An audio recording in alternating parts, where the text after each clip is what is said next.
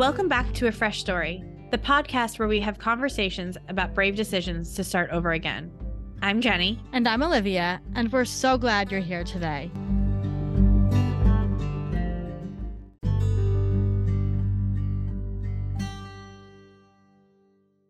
Hello, sister. What's shaking? Not too much. I'm just reeling. I had such a wonderful weekend. Friend of the podcast who's been on the podcast and friend of the Fresh Starts and friend of me and you, Jennifer Clark, came out this weekend. I never call her Jennifer Clark. I don't know why I just did. Jen Clark came out this weekend. She told me she likes Jen because it's half of Jennifer. Because she spells it with two N's, which I'd never thought before. She came this weekend to Long Island and stayed in the new Days Inn hotel, which is right in town, which is so great. And I'm thinking about this cacio e pepe we had on Friday night. We went to Ella's, which I've only been to once before. They had really lovely drinks and mocktails, and I think it was like a squid ink cacio e pepe with an egg on top, and then we also got like a pappardelle. I can never say that word right. Ragu. I love pasta. Yeah, pasta. The first time I had homemade pasta was actually with today's guest. Isn't that funny? Our today's guest is Emily LoPorto. I've actually known Emily for like 20 years almost. Or not 20, I guess almost 20 years. 18. Yeah, like Emily's ex-husband and was best friends with an old boyfriend that I once dated. And we kind of ran in the same circles for a while. You'll hear it on the podcast. There was some intertwined lives there. But back in the day when I was dating this guy, I went over to Emily and her then husband's house, and they had made homemade pasta. And I remember I was like heavily dieting at the time. I was eating no carbs, and the guy I was with was like, just eat the pasta.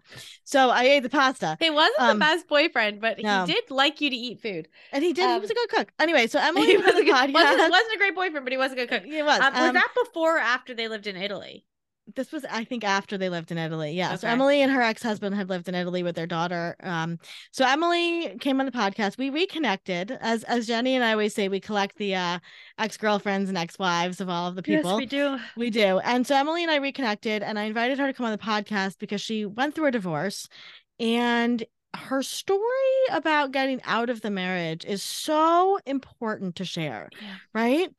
It was like, it was she's also just such a good, calm storyteller. Like, I just love talking to her. Yeah. And she lives about 90 seconds away from us, so we really should meet up with her for coffee because she's such a lovely person. She has some stuff going on though right now. As you'll hear on the podcast. She's a little busy. Yeah. So she's just in Disney too, which I just am amazed. So the story that we talked about on the podcast with Emily, I think, is going to really change a lot of people's lives. It was about kind of going from figuring out the moment that your marriage needs to end to actually physically getting you and your children out of the marriage and into a safe home. And it's the physicalities of all of that we don't talk about a lot. And Emily was incredibly honest and vulnerable. And I just appreciate that so much. So, please, if you know somebody that's going through this, send this podcast episode to them, because we always say here at Fresh Starts, if somebody else can live through that and share their story, then you're not alone in this. And you never know when you share your story whose roadmap that's going to be. Really so important. We just appreciate Emily so much, and enjoy the conversation with Emily and all the lessons there that we really like. We're so appreciative that she shared. And please remember to rate, review, and subscribe to A Fresh Story so that we can keep sharing Fresh Start stories.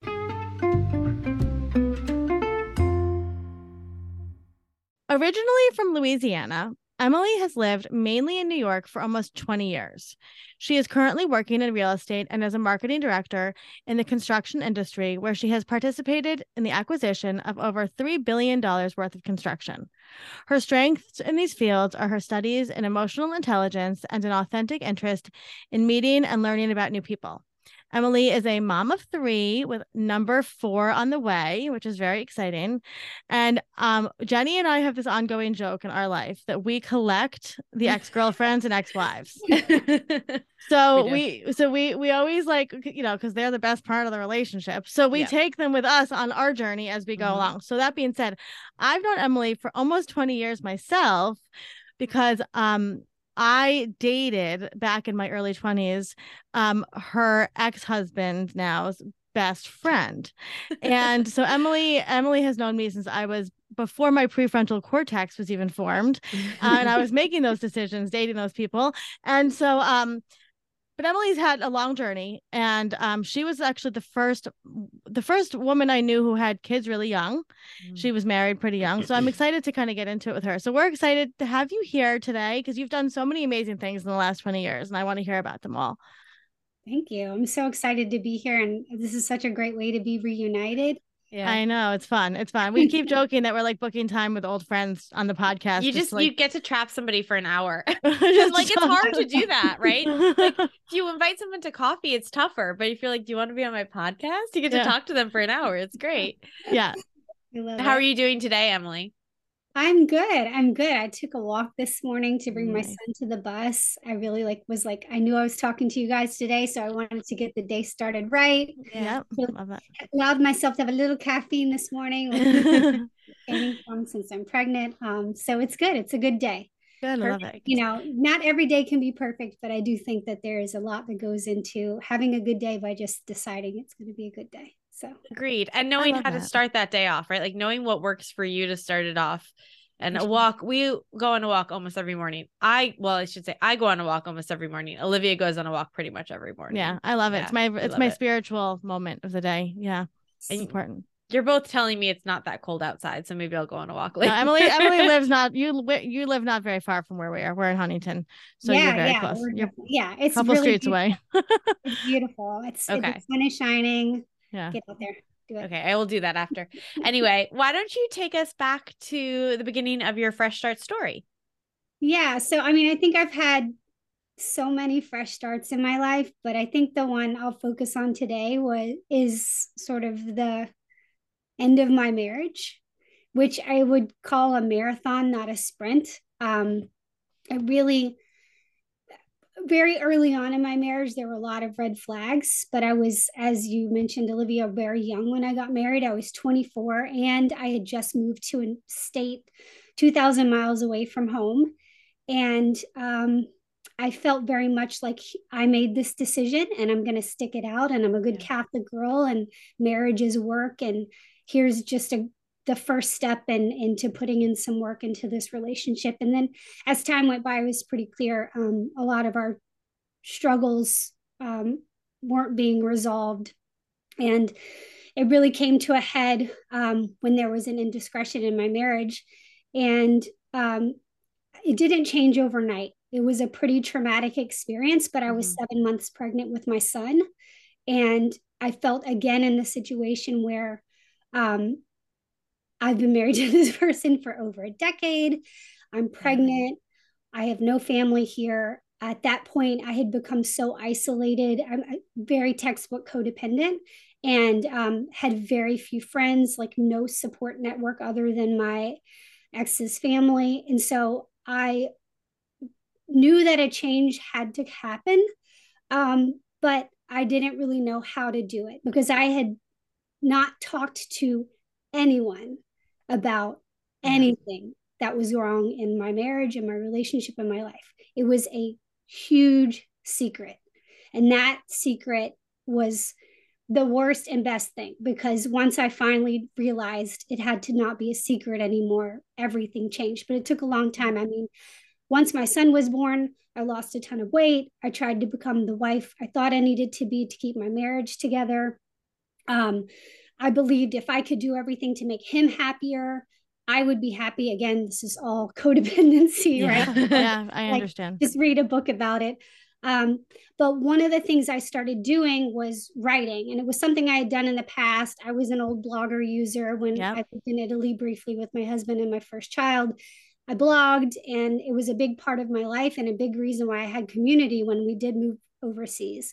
But I had stopped because of kids and everything else, and really, again, working so hard to keep my husband happy.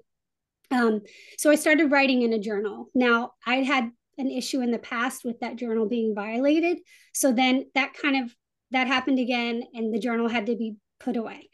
But then I remembered, like, I'm a smart person, I can blog. So I opened a blog. This is me sort of figuring out technology, right? I started a private blog. So it was just a blog for me to go on and use as a journal. But it was on the internet, so I knew I could keep it private, and I knew it was a safe place to put my thoughts down. And I really just started writing a lot. And I mean, I ended up using Google Docs and figuring out other ways to archive my writing in a private way, and knew it was safe. And then at some point, I started to build up a network of friends because my husband then started traveling a lot. And once I had friends and I was writing and sort of getting all of these thoughts out, I finally got to the point where I realized I could share some of my experiences. And really that like cracked the can. You know, writing the stories was important because it helped me put words to it. But then once I finally voiced it, suddenly I realized how awful all of it was, and how unfair it was to be forcing myself through this experience for what? For what the world might think of me, for the loss of family, for the loss of some friends that, you know, really were only friends through him. And that also was the beginning of therapy for me. We had explored therapy as a couple.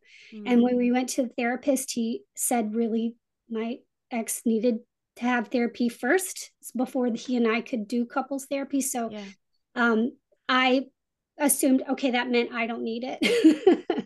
Right. I'm good.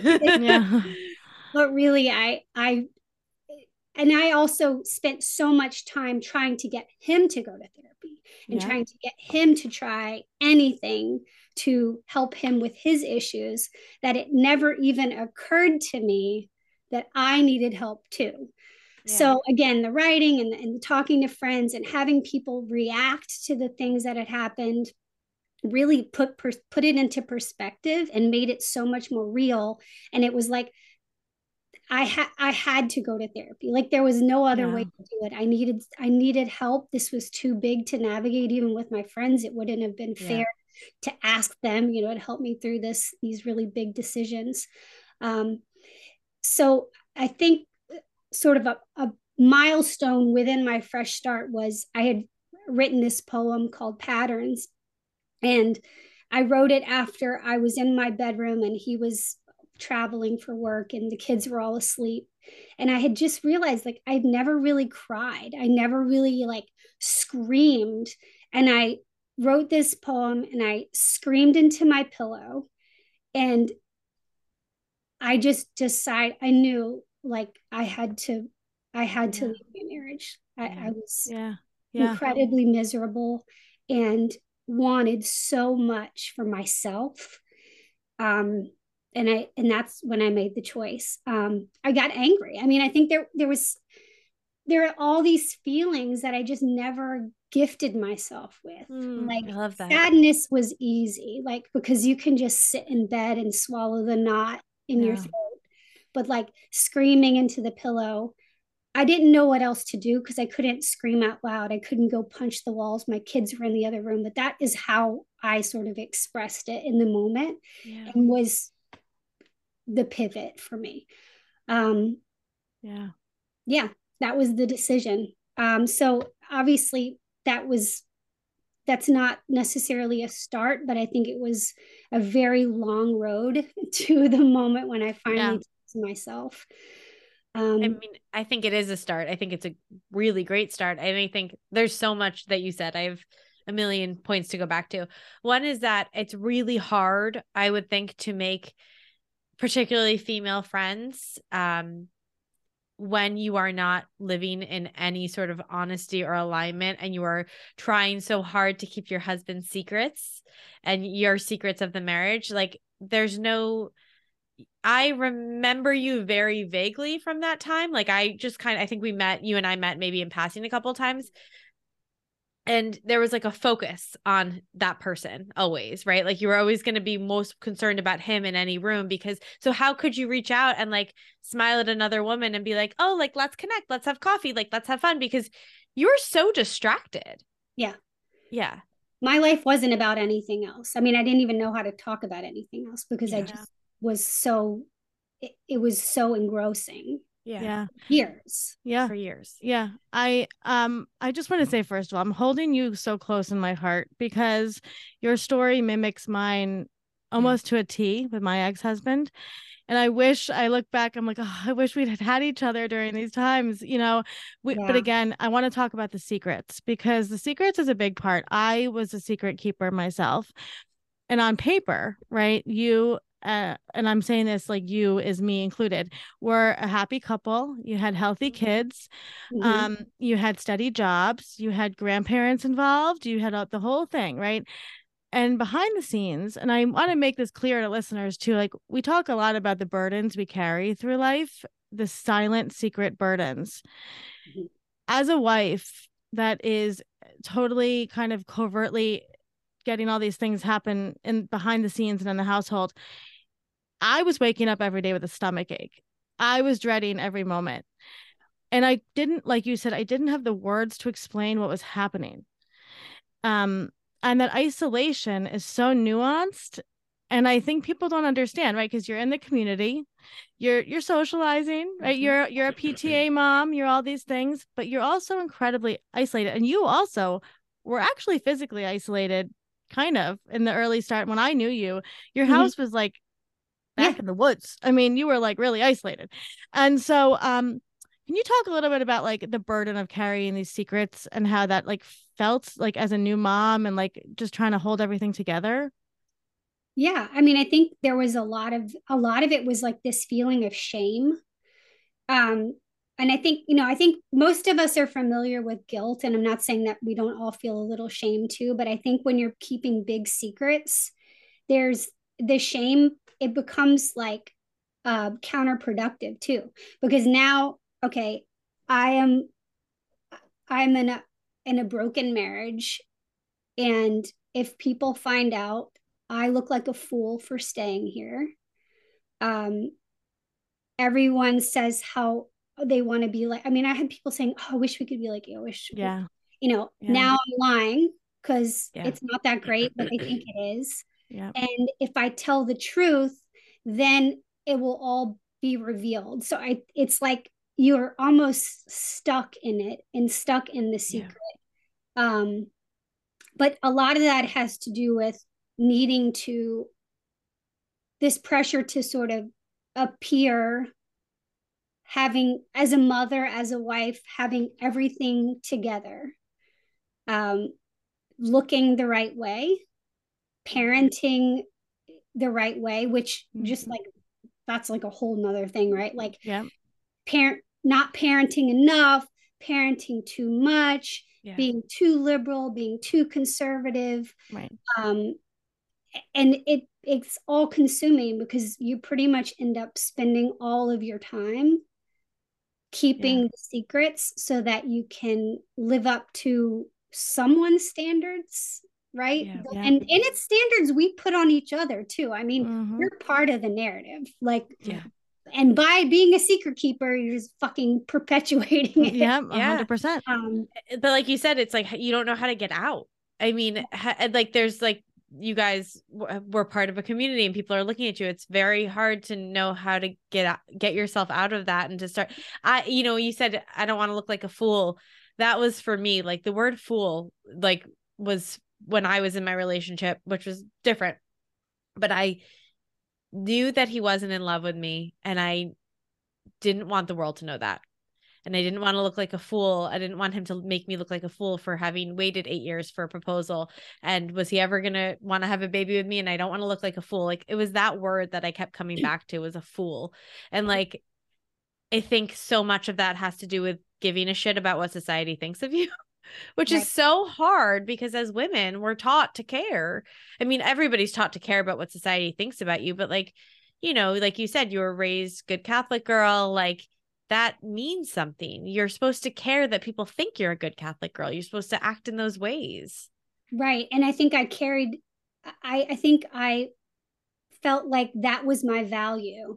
My value was that I was a good wife, a good Christian wife, that even though it was clear my husband was dealing with mental illness, I was supposed to support him and sort of be sacrifice everything for his struggles. And then when the indiscretion happened, continue to sacrifice, continue to like not even process the pain, just continue to move on and move past it and do what I can to fix the thing that I was being blamed for.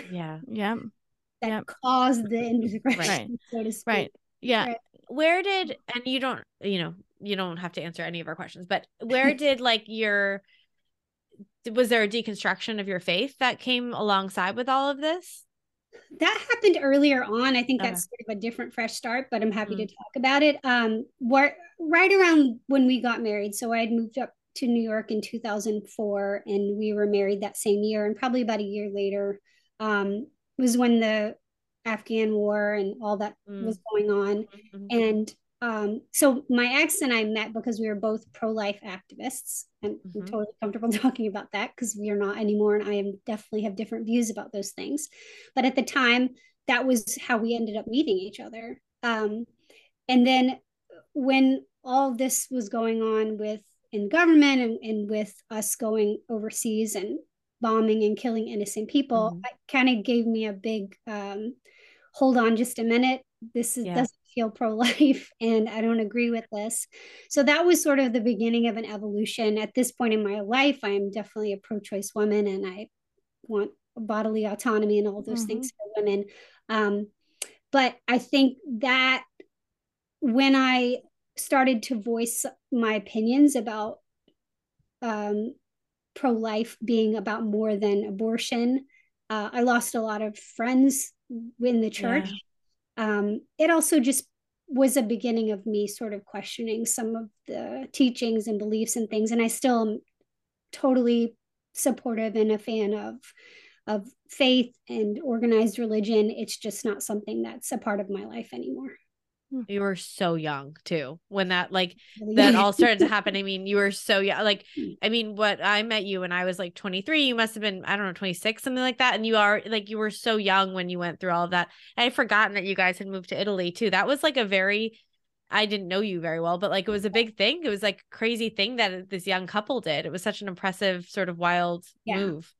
Yeah, it was really exciting. You know, some of that was a sign of our instability. We moved a lot. I mean, we moved probably every year and a half to 2 years throughout most of our marriage. And we were married for 14 years. Wow, it's a long marriage. And it was long and we moved a lot. And a lot of that was chasing something, looking for something different, moving to Manhattan, moving back to Long Island. I homeschooled my kids for a year. Then he decided that that wasn't good because it wasn't allowing us to give each other more attention. Really, I wasn't giving him attention. And so we moved to a different school district so we could be in a school district where, you know, it was like constant moving. But there were some really benefits and positive things, and there were happy times, right? I mean, Olivia, I'm sure you can agree. There are happy times. You can't ignore that, but unfortunately, you know, you have to also look at it in a very real way. And but Italy was fun and exciting. Go ahead, Jenny. I know. I mean, I think that's really true. Like, you're constantly, and I saw that in Olivia's marriage in a very different way. He was constantly wanting to move, but I don't think he was actually capable of that. But there was a constant, like, it was a put into his creativity of like, well, if I get this show and if I get in that band and if I get this, like, it was this constant need to fill a hole that he refused to admit. No, and I think, right. And if you can't, as the wife, if you can't make this, you know, snap your fingers and make these things happen, then you're a failure. Right. And it's like, then you fail across the board. I mean, I think absolutely, right. There's happy times in these marriages, but you're walking on eggshells constantly. Yes. Right. Because so even the happy times, you have a stomach ache because you're like, oh, well, if this kid says this thing and then my husband's going to, respond this way. And then I'm going to be in the middle of everything and I'm going to have to pick up the pieces and his mental health is going going to go down the drain, and I'm going to have to get him up from the couch, and all these things. So it really robs you. And like, I have a lot of anger, and I haven't really talked about this, but I have a lot of anger about like the early times of my children's lives being robbed of time focusing on other people, right? Where it's like, I couldn't just fully, and I used to say this to Jenny, how could I fully enjoy this joyful time with my little kids, as a young mom, when I'm so focused on making sure somebody else doesn't fall apart? Did you feel like that a little bit as a mom? Absolutely. I mean, I think like even planning a birthday party, it was Yep. like, it can't be too crazy. It can't be too silly because he'll say something negative and then Yes. I'll get upset and I won't be able to hide my feelings. And then he'll get angry at me for having feelings. Um, and I think like that's sort of like that secrets part too, where it's like you're anticipating Yes. so far ahead. And to your point, you're then being robbed of like, I just want to have a great time planning my 3-year-old's, Yep. Yeah. fairy tale birthday party. Yep. And you can't do it because I remember my mom remembers this too. Once she was visiting and she bought peanut butter and it was like, had no sugar it had sugar in it. So then I said, oh, sorry, he won't eat that. Like we'll have to return it, whatever. She went back and she came back and then she brought some back and it didn't have salt in it. And it was like, I'm getting mad. I'm getting mad at my mother for buying the wrong fucking peanut butter. Yeah. Yeah. But that's the nuance. But that's the nuance I talk about with like, and I am, when you talk about emotional abuse in that way, right, within the home, that's the nuance that people don't understand. Yeah. Right. So, because if you, Emily, said to a friend like, oh, my mother bought the wrong peanut butter, friends would be like, oh, who cares, right? But that peanut butter was going to spiral everybody and then come back to you and bite you in the ass. Right. So it's like those little, like, I always joke, like the comments, like, like, oh, you're eating everything now. Like, and so like, yeah. to an outsider that, oh, okay, who cares? Right. That's a question. But if that's like the nuanced abuse, right. So 100%, and you can't win. I told you got it wrong the last time, because how did you not know that he likes that new peanut butter now? Like that, why are you being like this? Right, exactly. And then if you get upset about it, there's the gaslighting phase of it, then you need to relax. It's just peanut butter. Right. Right. Yeah. But then you're exhausted by that point, and then you have to go to work and raise 3 kids. Right. And it's exhausting. And that's what kids are like. And that's the problem, right? Like Olivia and I often joke, we're like, you can't have 2 sons that are like, smart, high maintenance people like her sons are, and a husband that's also acting like a child, right? Because that's what kids are like. Kids are, I ate this yesterday, but I don't eat this today. And now it's my favorite food again. Adults are not supposed to be like that. No. I want to go back to the finding your voice though, because I also had a similar situation. I remember, and I've actually never heard another woman say this in the same way that you did, and I appreciate it. I forgot what it was like to hear my own voice loudly. And I remember being in my kitchen after my divorce and just after the kids went to bed, singing Broadway like really loudly. And I literally remember saying, oh, people can speak loudly. Like I had been hushing myself for so long. So I also scream into my pillow, which is a single parent trick to do. But also I love the combination between your writing and finding your community and finding the therapy and finding your voice again. So you did all of this. What was the next step after that? So in therapy was when I figured out how to ask for a separation. And in just the fact that I'm saying ask for a separation always still kills me, because it's sort of a hard thing to say we are going to get separated. Right. But I couldn't do that until I had employment. I needed to. I know I could have, but I needed to for myself have work that was fulfilling and would also support my family, because I wasn't going to get any support. So I knew I had to figure it out myself. So in the meantime, and I'd been working 40 hours a week from home with the kids. I was doing 2 jobs. That's insane. And he was traveling.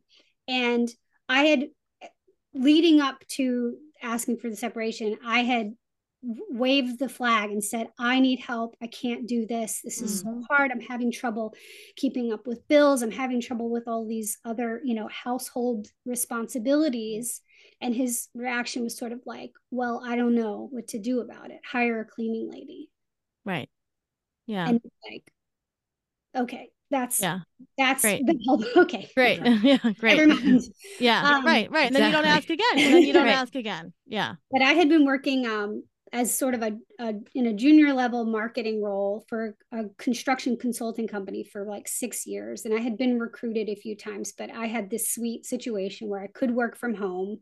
It was bittersweet, right? Because I could do it, which meant like there was no excuse. I didn't necessarily need to hire a nanny. Right. Yeah. Which is unrealistic that anybody can work any full-time or part-time job from home. I saw a quote the other day that was like, it's not that taking care of kids is hard. It's that taking care of kids and doing any other thing is hard. It was Julianne Moore said that. And that's what it is. Yeah. The taking care of kids, that's fine, but you can't do anything else while you're doing that. No, and this idea that because we are women and we're working from home, we can also be a full-time mother at the same time is bullshit. It's complete bullshit. I mean, it's insane. Yeah. Yeah. And it's crazy because we've had this gift of COVID, so to speak, where like all parents were able to sort of experience what it's like to have children around when you're trying to, and yet it has fallen on deaf ears. Yes. And on women's shoulders. Yeah. Yeah. Now we get to be flexible, work from home. Yeah. There's anyway. So I had been recruited a few times and really just ignored the recruiters because it was like for scenarios that just wouldn't work for me. And I finally got a message. Someone I had said, no, thank you. And then they showed back up and I was like, let me just, I don't know, something. I had this feeling, right? Like the universe for some reason going back. Yeah. So I went in and interviewed for the job. And I really loved the company so much and just felt like this would be the perfect fit. It was an opportunity for me to lead the marketing facet of this region of the company. Wow. And my ex was not happy. He was, like, what are we going to do? How are we going to take care of things? And I'm like, that's all of a sudden now. I'm getting a 60% raise to go do this thing. The office is right above Penn Station. It's so easy. Like it's like the most ideal commute in. So I took it. I was in therapy at the time, so I was feeling super empowered, and I knew that I was going to be escaping the situation. Right. It was part of your plan. Yeah, and it felt shitty, and I still feel like a little guilt for it. But I'm like, no, this is how I had to do it. That was the agenda. It could have been different, but it was how I had to do it because it was so fucking toxic and dysfunctional. Yeah. So, a few months later, I asked for separation. It was pretty awful. He went to his mother and told her that I had to have been having an affair. Told my parents the same thing. And you had I'm sorry, I just want to roll back for a second. You had a child that was pretty young at that point. Yeah, he was 3. He was little. Yeah. So you really didn't have time to do any of those indiscretions. Right. Where were you going? Yeah, that's right. And 2 other kids who were in different schools because they're very spaced out. So like literally, like how could I possibly? Right. Very good. You're very good at time management. You're a witch. You're a sexy witch, Emily. Yes. So and he called my parents and told them the same thing. And of course, my parents were completely shocked because, again, I had never talked about it. I'd only talked to a few very select friends. I talked to my therapist, and I really needed for myself. And this is, again, a codependence thing, right? I needed to have it all in order before pulling the trigger. And then I pulled the trigger. And before I could even sort of control the situation, it went all over the place. A smear campaign. It was a smear campaign. Letter, telling him same thing, like saying I must be having an affair and this is how it happened. Just projection. And then projection. And it was bad, and it's still not perfect. It's definitely way better now. 4 or 5 years later, 4.5 years later. But it was really rough. But I had a job. I was I had the ability to go and buy a house Yeah. pretty quickly, which was not easy. And that sort of was the beginning of me being interested in real estate, That's because I beautiful. had such a really tough but positive experience looking for and finding a home for my children. My ex wouldn't leave the house, and I wasn't going to fight. My decision was, I don't need things. I need my kids, and I Yep. need a home. And Yeah.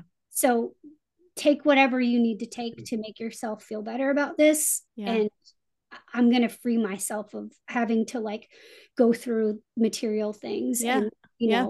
when we settled on the house, he wanted to deduct for fictitious closing costs. I took it because Yep. it was Yeah. tough for me to put a down payment on it. You know, I talk about this a lot, and like, you know, when people get married, they don't understand there's another side to this stuff. And like, you know, I have talked to so many women, myself included, who are just, they go through this divorce process and it's like, just literally take the clothing off my back, but just give me my children and let's just start fresh, right? Let's just go and do the thing. And I remember when we were building Fresh Starts, we have these bundles of packages that people can go add to their registry. And I'm putting all these bundles together. And I stayed in the marital residence, but I have many, many friends who did exactly what you did, took the kids and found a new place. And we put together a package for children's rooms, and I actually got very emotional putting this package together, thinking of all my friends who were like, not only are you going through a fucking divorce, which I always say, not to be vulgar, but it's like spreading your legs to the world, right? It's just like a divorce is so invasive. But then you have to, your mama bear comes out and you're like, now how am I going to provide? And you are the most devoted mother. I mean, I've seen you mother now for 20 years, but like, how can I provide for my kids, make sure that they're okay, make sure that they feel at home and safe, right? Yeah. And to then move their home while all these changes are going on. Yeah. It's like every single possible change you could go through. And 3 kids is a lot of kids. You're working full time. So how did you take care of yourself during all of this?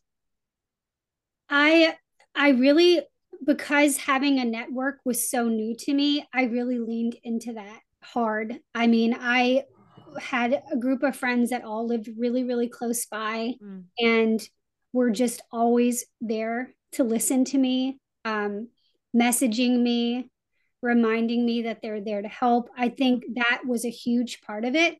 I asked my parents for help, which I never do, never did, and I still have a hard time doing because I have an older brother and a younger brother who have taken a lot more work for them, and I was always, again, totally codependent here, always like, I will not be a burden. I went to college, I left home pretty young, and I that's who I am. That's who I am. And as a child is the one who's not a burden.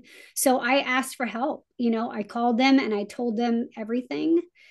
Told them everything. I mean, things that I've really only told a few people too that are just too much to share. But my father came up, and one of the things my ex was adamant about was getting some floor laid in the dining room of the house that we lived in. My dad helped him put the floor down so that we could get the fuck out of there. Yeah. He helped me move in. My mom went to the thrift store and found furniture, and he drove his truck up when he came up. The universe provides. A couple of houses down from our marital home, the husband and wife's grandchildren were too old for the beds they had. They gave me 2 beds. Another friend had an extra bed because they were moving to Brooklyn. Like, all this stuff just showed up, and it was because I allowed myself to have a network of people and allowed myself to have friends and love and all the things I had sort of been denying myself of for so long. You know, it's so funny too, because we get a lot of people that talk to us, and I'm tearing up listening to you talk because I know how hard it is and how fucking scary it is. And like, not to even mention the legal aspect of everything. You're going through custody stuff and all this stuff, right? And we get a lot of people that are like, oh, divorce, it's so glamorized. And we're like, do you understand? Right? Like, this is not fun, right? Like, no part of this is fun. Nobody is doing this because there's any other better option out there. Right. Like, they're doing it because it's, you put your kids on the boat in the Rocky Seas because you have to escape the land. And like, so I'm amazed that you bought a house. I mean, you truly are like the epitome of stories we love to share, because you found yourself, you found your voice, you chose yourself, and you do have a happy ending, which I want to get to. But I want to get back to the 3 months, or the number of months between taking the job and telling him that you wanted the separation, because emotionally, what was that like to know that you were sort of like planning, slowly opening the door, right? And just sneaking out. And then also, like, you must have gotten your systems really in order of like the commute and the kids and everything like that. And I'm just curious about what those months were like. Yeah, it was again, the planner and the controller in me was really came in handy, because I, had a babysitter lined up immediately. My previous sitter couldn't do the hours, so we got another one, and had her set up.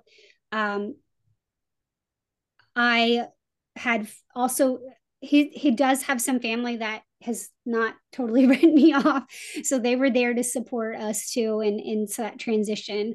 It was really hard too, because I had stopped sleeping in the same bed, because there was some sexual components of the relationship, and it was too hard to do it sleeping in the same bed, pretty much saying like, I don't want to have sex with you right now.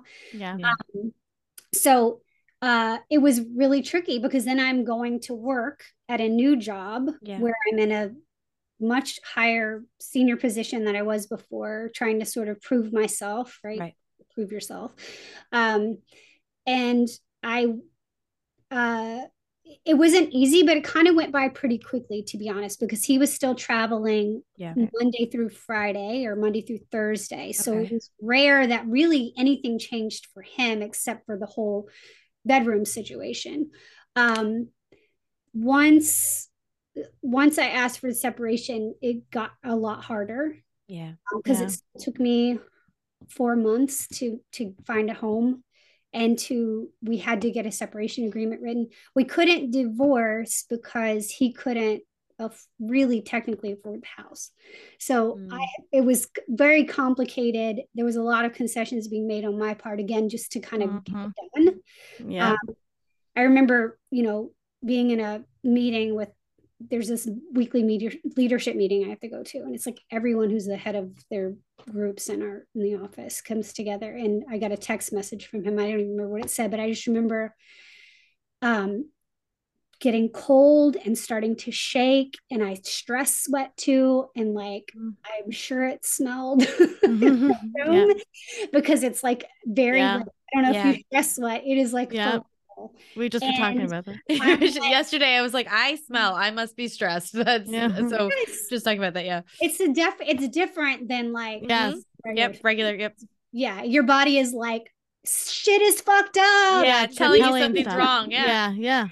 And I'm like, I have to go like present something, like it's like my turn, and I'm like shivering, and I'm like, oh fuck, like this is what happens to me now. I never but that is, it's so triggering, and like it's so scary. And also like I too lived with my ex for almost 4 months before he left, and that also was a really it was one of the worst times in my life, and it's scary, and everything is so triggering, and you're trying to hold it all together, and you're trying to also keep things okay for your kids, and it's really fucking hard. And like the fact that we can survive that, and that you're here today, is honestly just a testament to the person you are, because I don't think people understand that you're living with an enemy, and that is scary. And like, it's a person, and the scariest part for me was it's a person that supposedly had loved you once upon a time, right? And then now they don't love you, and not only do they not love you, but they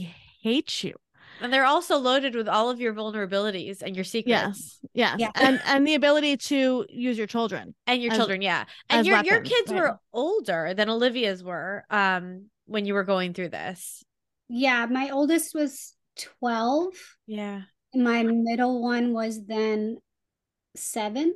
Yeah. Okay. My son was 3. He was pretty little, but so they were aware. They knew what was going on. I mean, they did. My son, not so much. He was like no idea. He, still every once in a while will ask, would be a lot easier if you guys could just live in the same house. I'm sure it would be. For you.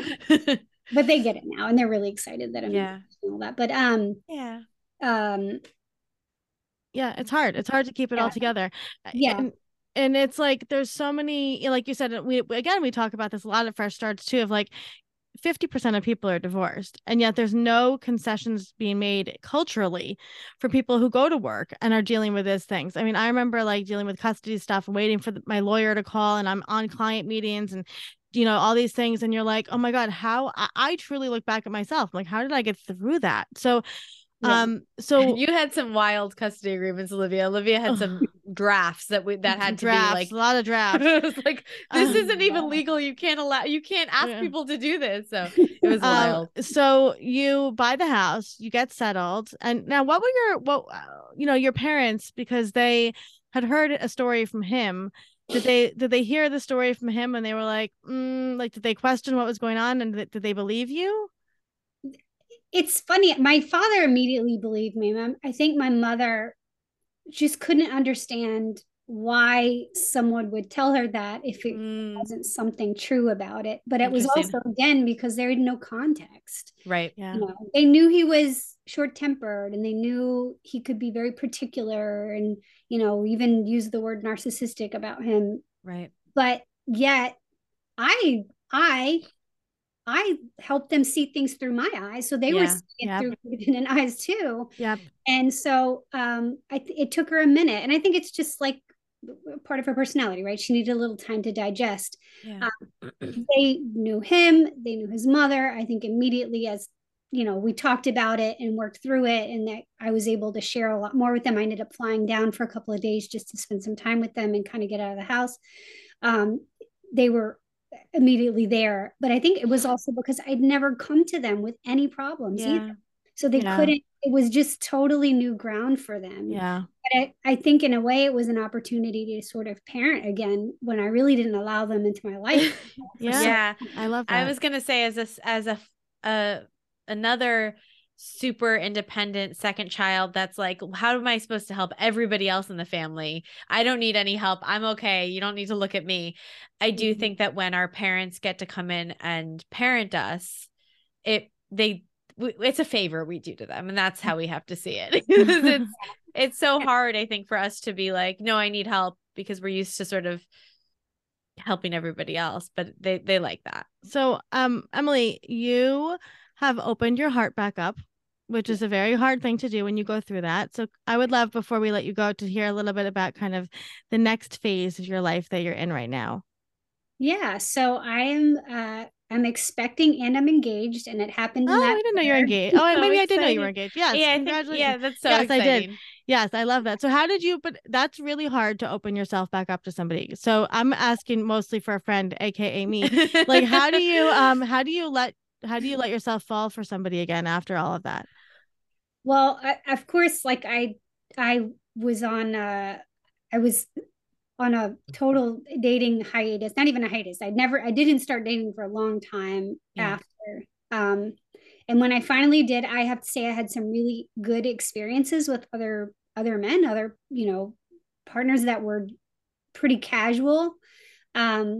But I think it was good to put myself out there, because even when I would go on a date with someone who was clearly, I'm going to say the word loser, but I mean that with the most passion.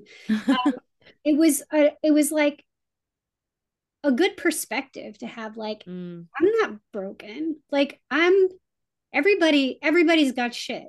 Everybody's got issues and imperfections, and we're just kind of all bumping into each other, and hopefully we bump into someone. And I was on apps and then off apps, and I saw someone who was a friend of a friend for a little while, and it was really like putting myself in front of healthy people, right, and just kind of practicing a little bit. And not, I think once you do enough self-work, and I don't believe you're ever healed, but do things that are healing, and you then start dating with sort of that hat on, it's so low stakes, because you're just, again, enjoying someone's company. And if I'm bored after 45 minutes, I have permission to get up and leave and say thank you very much for your time.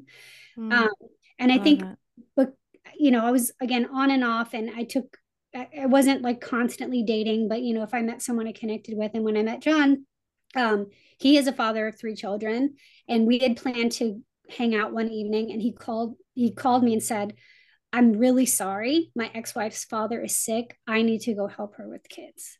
I can't do this tonight. We'll reschedule. Yeah. And that was like, ooh, like that was so Yeah. God. Yeah. He's a Yeah. good dad. He's a good Yeah. ex-husband. Like, Yeah. Yes. you know, Yes.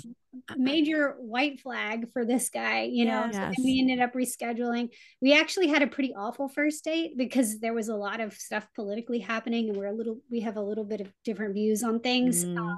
So it was a little tricky, but I think it was actually a good way to start because it helped us to really get to the root of our values, which really are quite aligned. And we had, second and a third date and dot, dot, dot. We've been together about 2.5 years and are expecting a baby in June. I So love exciting. that. It's so exciting. And Yeah. how do you feel like with the blending of the kids and all of that? How did that go? It's good. His children are a little older. He's a good bit older than I am, and his youngest is about the same age as my oldest. Okay. And they are friends at school. They have a class together. Okay. My youngest, my son, and is 7, and his oldest is 22 or 23. Okay. So there's a huge age gap, but I said something about him the other day. He said, "You mean my stepbrother?" Oh. We were very careful and very thoughtful about how we introduced each other, how we introduced ourselves to each other's children, about what our expectations are of them, which is, again, we took it very slowly. Yeah. He lives with us now, and it's gotten even better now that he lives here, and his children come over for dinner. And again, my oldest and his youngest hang out a little bit, and they have their own friend groups, so there's like no pressure for them to be best friends. Right. So it's been going really, really well. But I think, again, we both were very, very thoughtful and took our time. And he's, as much as he's like a good old boy in a lot of ways, he's a very good communicator, and we can pretty much talk about anything. So if I'm like, I feel like, your relationship with Tiziano has really been slow growing, and here's what I think might help with that. If you could be home doing this, can you help him with this? He's so open to it. And I think for both of us, just caring and loving each other's children as much as our own, and wanting to make it successful for each other has been like a huge, I don't know. I love that. And what a white flag when someone treats their ex-wife well. Yeah. That should be everything. I mean, I think that there's a quote, the way a man treats his ex-wife, right, is the way, something like the way he treats his ex-wife is the way, I can't remember. I don't know, but I just know that I can't get Thomas to say anything negative about his exes, and I'm like, it's great. I'm like, I respect that. But it's also, do you have any gossip? Give me a little bit of I'm curious. Like, come on. I love that. Gossip. No, we're so happy for you, Emily. So if somebody's going through a fresh start, or if there's a woman, we get a lot of people who are listening who are considering divorce, moms. What would you say to them as somebody that's now on the other side of this? I would say that there are 3 things, right? One of them is obviously the mistake I made, but that's to talk to anybody, talk to your friends, find a therapist. There's online therapy, very accessible these days. Join a freaking chat room. I think those still exist somewhere. Get it out of your mouth onto paper or into words, because I think that's the beginning of sort of making it real and identifying what you're actually going through. And then sort of as a B to that is consuming as much as you can. Like, I read so many books, and I didn't just read them. I did audiobooks because I'm a mom and I'm working, and I'm doing it while I'm cleaning, and I'm doing it in the car when I'm running errands. But just reading, like, just getting smart on not just like your feelings, but also like what could be, and like what's out there, and what could help you just sort of think about things differently, because you probably have been thinking about it in one way, and getting some new perspective, I think, on whether that's a podcast, an audio book, following some Instagram accounts or TikTok accounts. I don't do TikTok, but social media accounts of people that, you know, you feel like maybe went through a similar experience, or you really feel touched by the things that they share. I think that's a really important thing, and it's a way to have community if it's really difficult to have like in-person community. And I think that lastly too is you're not crazy. Whether divorce is the right answer or if it's some other change you need in your life, you're not crazy. Like I was told that. I was told I was crazy, I'm insane, like this, I'm making too big of a deal out of something. Like, no, you're not. You're allowed to feel frustrated and to feel sad and to feel angry. Like let yourself feel those things. Those are important, and those are things that are going to help guide you to whatever the solution might be. Yeah, I love that. It's perfect advice. So lastly, what was the last thing you ate and that you truly loved? So I love to eat and I love food so much. So it's really tough to pick, but Your house was actually the first house I ever went to and had homemade pasta. Did you know that? Oh, nice. Yes, back when I was like dieting heavily, and I remember the guy that I was with was like, "You have to eat their pasta," and I was like, "Yeah, I will," and it was delicious. So Emily's also a very good cook. It was something I did not make. My colleague in the city, she just got promoted and I'm her boss. And so I decided to take her to lunch. But before we went to lunch, we went to a bakery in Midtown called Tous les Jours. It's a Japanese French bakery, and they have something called milk bread. And the flavor we chose was strawberry milk bread. And it's just like melts in your mouth. It's like a soft roll with like creamy strawberry filling. I just like having like I had like cornstarch because it's covered in cornstarch like all over my my desk, and like every time someone come up, you know, I'd have like bread and cream on my face, but it was delicious. That sounds amazing. The bakery is great. It's on 32nd near Greeley Square if you want to go. Amazing. Well, Emily, thank you for being here and sharing your story. And we know that your story is going to be the roadmap for a lot of other people. So, you know, it's hard to sometimes be vulnerable and open ourselves up to the world, but just we appreciate it because it's going to really inspire other women to look at you and say, well, she did it and I can do this too. So as always, I've always looked up to you, and that will never stop because you are kicking ass and everything you're doing. And we're thrilled for all the new things coming up in your life. And we're here to support you in all of that. So thank you for being here. Thank you. Such a pleasure.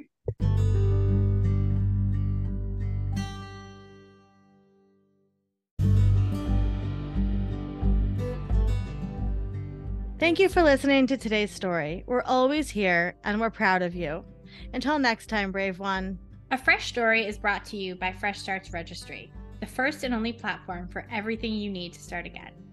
You can read the show notes and learn more about today's episode at freshstartsregistry.com/podcast.